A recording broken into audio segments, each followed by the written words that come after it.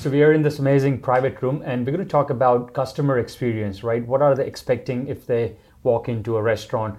I think it's all about, how you listen to a customer. So let's start there. When someone walks in, what are the body cues that you're looking for, and how do you know that, okay, I have to fulfill this need for that customer? Absolutely. Well, sometimes as well, I think the customers are a little bit afraid of the sommelier role because that's what is our job to do. We need to guide the guest through his needs. So of course, if you came out with a budget in mind, you need to fulfill the budget. You can upsell, of course, but then of course, is a way. True. So if I, let's say, and that's a great point. Like I'll give you my example. Let's say if I came with my wife and I just want to spend, I'm thinking of 200. As obviously I know where I'm going to go. So I know that's minimum going to be 200, right? If I enter this kind of place, but I don't want to spend more than that. So at least I know that. Now, what are the questions you ask me, or how do you gauge immediately, so that way you are offering me the right wines, or Is actually one beautiful question that you can do, and it works every time, more or less, is to ask what you usually drink, or what you thinking actually to go for. So that is actually give you a little something in mind, a little price point, a little price range, and a style of the wine that the guest is actually looking for. Like for example, if you see, usually I drink some Syrah from Australia. What do you usually drink? Usually I drink Penfold, then already gives you a little idea of what the guest is used to, and what would be kind of at the price point. About the customer expectations, right? So when they come in a luxury restaurant like the Ritz or, yours, or, like fine dining experiences, I think what they're looking for is a great customer experience, right? So what are some service standards that you expect from your staff, or which you have to hold up? And I'm sure it's a tough task, right? Like that smile you have to just, every day it's like, what are some basic, like a minimum that as a service you have to must, adhere to?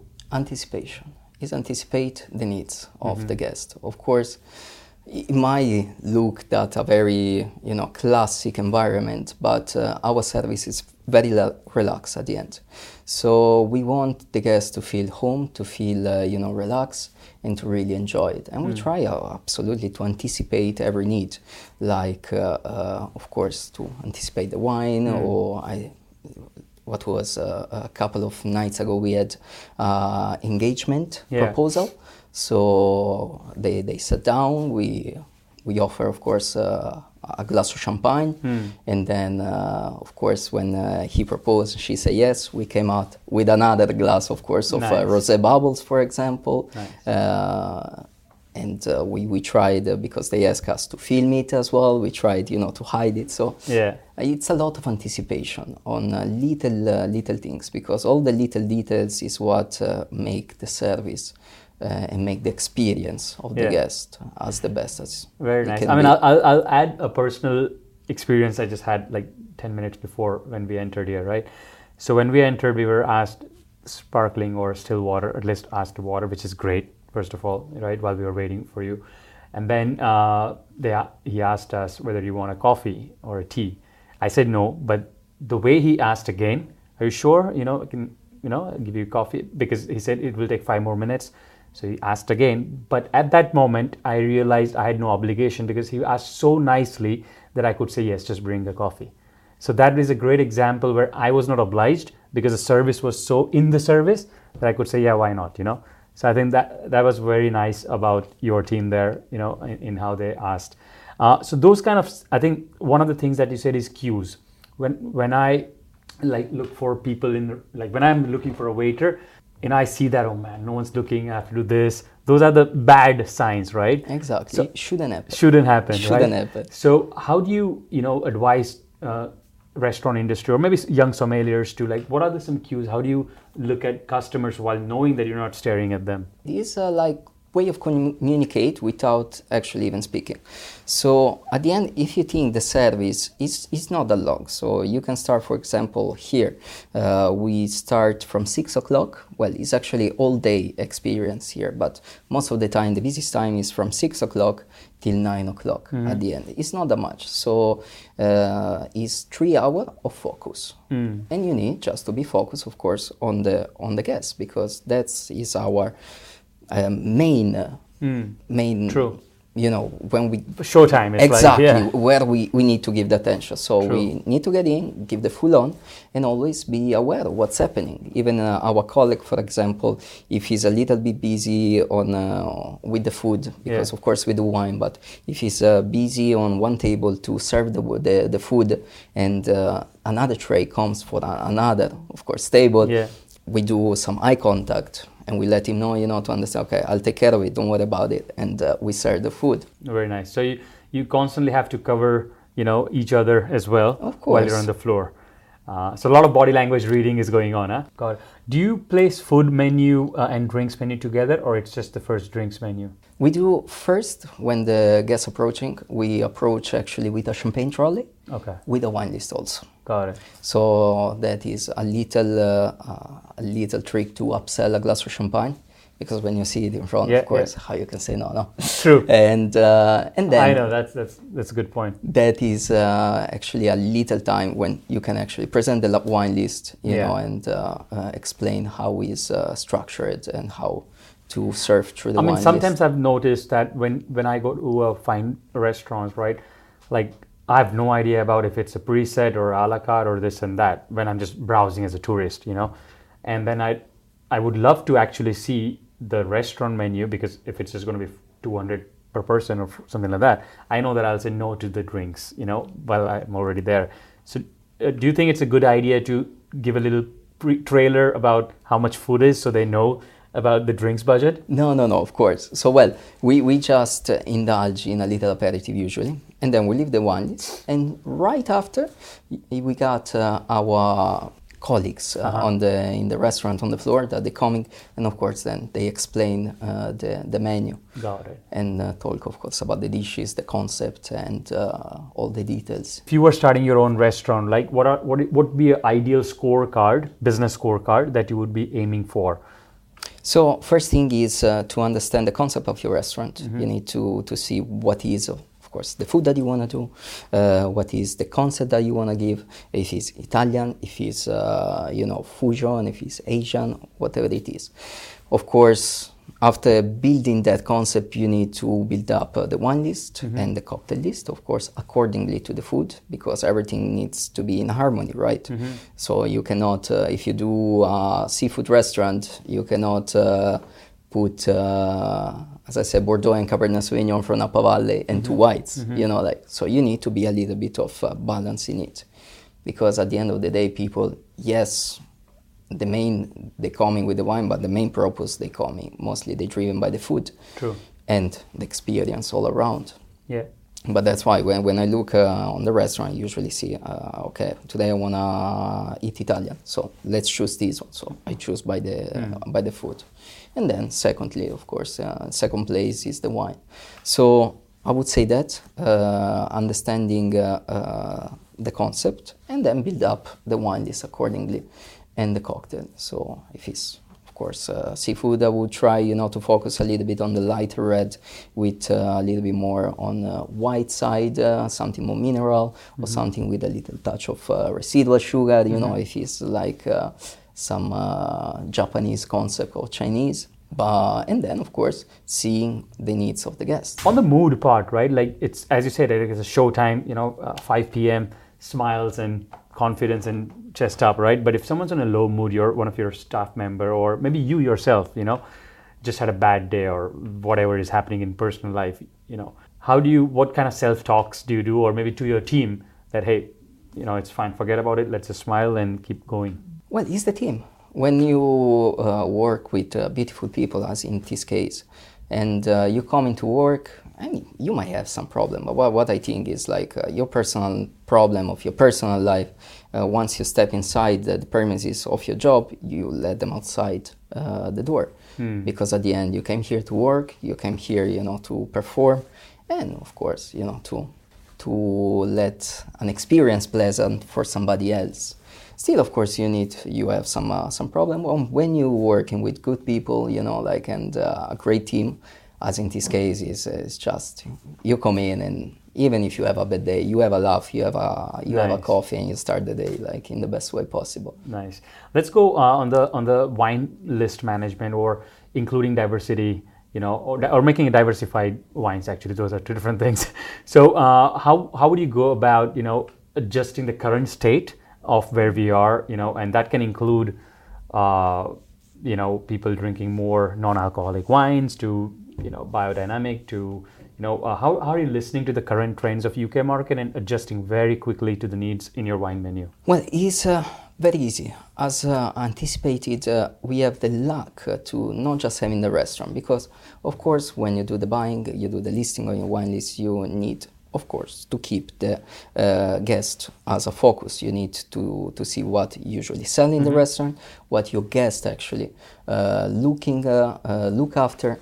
And here is very focused. We are very focused in terms of restaurant, of course, of kind of a old world wine as Bordeaux, Burgundy. We have a great list of Burgundy, but as well we have the bar, which is buzzing with a lot of new wave of people. Somebody is looking after some new wave wines. I had some question: do you have any Saperavi from Georgia? Do you do any wine from Slovenia? Do you do something from Romania?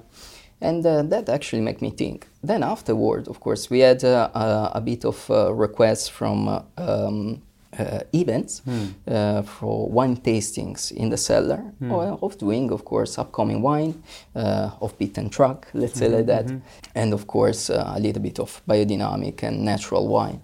So as well is a little excuse, to put some diversity on the wine list, because of course you need to please everybody. If someone is asking you particularly an exact name, right? Like, do you have XYZ from this region? I just tried somewhere lately, and you don't have, right? So do you make a note, or what do you do? At what point you are actually going to put an effort to find out, okay, let me find out about this wine, and where is that? Why would you do that? What would make you do that? No, of course, if he's a regular guest or a guest that came more than once and is asking for it, of course, we do it, because it would be. So if it's a one-time guest, you would say, sorry, this is not there. This is a closest, and call it a day, right? But if it's a regular customer, you will put an effort to find out. I will put an effort to find out. As well, if it's been a request for more than once, then of course I will start to look for it, because it's requested. Then of course we start actually to look into the wine, maybe, because yes, we have the knowledge, but you cannot not know everything, in this world. So we start actually to research, and sometimes even if it come up in a lot of portfolio tastings that happens around. Of course, we start actually to think to list the wine, and of course then having a little bit of fun for us, because nice. We are sommelier, we are wine geeks at the end. So we want to try everything. Absolutely. Just one last question on the business metrics, right? A lot of people, especially like we think that sommelier is more related to wine, but obviously it's tea, beverage, to everything, right? Can you give us a breakdown of a standard category breakdown for a total beverage sales, like what it should look like, as a normal sales breakdown? No, absolutely. Well, depends, of course, on the places. Here, thanks to the bar, thanks to the restaurant, and thanks to the cellar, we are more or less 50-50 with the food in terms of sales. All right, got it. More or less, in terms of wine and spirits, talking like that.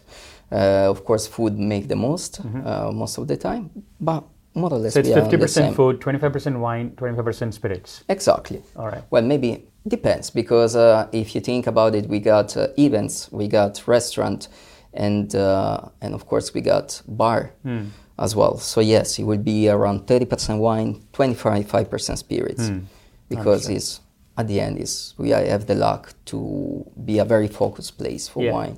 And in that, if we break down more, how much is cocktails, how much is coffee, how much is tea, just a rough estimate?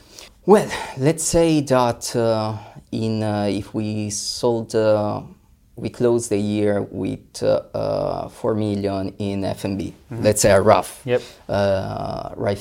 figure. So will be more or less a 2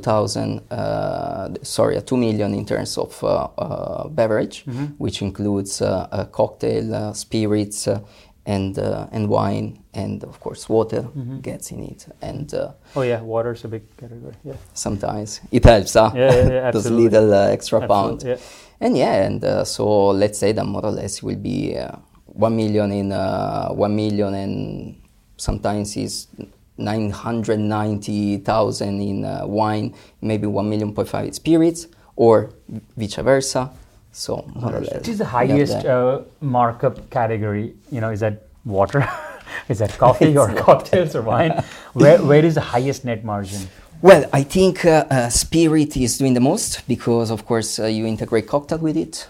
Sometimes, of course, you do a proper margin on cocktails when, yes, you have a base spirit, then you have some juice, then you have some syrups. Well, that I think is make a little bit more of higher margin. Cocktails. In cocktail-wise. And spirit, more or less, I think, a little bit higher than the wine. Okay. But wines, we talking, yes, it really depends of how much the wine it costs, because we break down our margin in different categories. So of course, more expensive is the cost of the wine. We try to reduce a little bit the margin of sales, and then the wines that are a little bit more cheaper, we try, to balance it out. So if there is an average, if I'm an analyst and I'm breaking down this data, when I'm drinking wine, it's a wine table, when they're having wines, have you seen more top line, like $200 billing versus a spirit would be $120, pounds? Which category has more top line contributions? I would say that is mid-range wines. Per person, I'm saying. Okay. Forget about which is actually contributing, but if there was one person you were drinking spirits and I'm on wine today. Yeah. Is your bill going to be like 2 cocktails and mine is going to be maybe a bottle as an average, 60 pounds? I would say that is actually more than wine, especially more in the restaurant. More in wine, right? That's more what in wine and thinking. More downstairs, of course, in the cellar. So if I wanted to increase profit, I would say, okay, let's do more cocktail sales. And if I want to increase more top line, I would say, let's sell more wine. Exactly. Am I correct on that? Basically, yes. Got it. What have you seen changed, after COVID? Have you seen a different kind of customer? Can you just give us a little summary about the new, way customers are coming, expectations, or even what they're drinking, just to talk about trends and what has changed? Well, knowledge of the people, first thing, because, during COVID, a lot of people actually start to thanks to the influencer, let's say on Instagram, thanks to being at home a little bit more time. Somebody was, let's say, on furlough, wasn't working, so they start actually to develop a little bit of passion in terms of wine, so to develop a little bit of knowledge also. So that's what we see after COVID, people with more knowledge. We drank more. on terms of wine. Yeah. And that was very pleased because it was even a little bit more exciting for us, nice. To try to guide the guests. Okay, during lockdown, I drank a beautiful Refosco from Slovenia. Very interesting. Fantastic, yeah. I don't have it, but let me suggest you something on the style that you at least got them talking. Exactly. Because they tried different things. And then, of course, increase of price. As you see, Bordeaux, Burgundy, they spiking up a lot. True. So we need to find overall the prices have gone up. And they're going in up all categories? and up. Yeah. Well, mostly Burgundy. Of course, the release of 2021 wasn't that much. So no effects of this interest rates are coming in the current spending, like people are spending low now. Have you seen any effect at all in the last 30 days or 60 days? Not really, but it depends on the type of business. It really depends on the type of business. For us, We haven't seen any decrease in spending. Actually, Wow. we did a very good year last year, and right now, last year we weren't that busy as now, for example. Because in the news say UK recession, but as we all know, everyone's saying we are so busy. Exactly. So for us, it's very not strange, but I mean, we are really happy about it, but unusual. Yeah. But we are really What about happy about people it. part of the business, right? Like managing people, staff. Just the last one there on like the psychology of your team, your colleagues, yourself. How has that changed? I mean, I'll just give you some leads. Maybe you can follow from there. Like hard work, patience, retention. No, well, people now, I don't say demand, but they are a little bit more used to have more free time for yourself, for your private side hustle or studying for us. So what everybody, I think around London mostly, and we're trying actually to do less working hours maybe, and to focus a little bit more, for example, with my guys, let's say that, okay, tonight is not busy.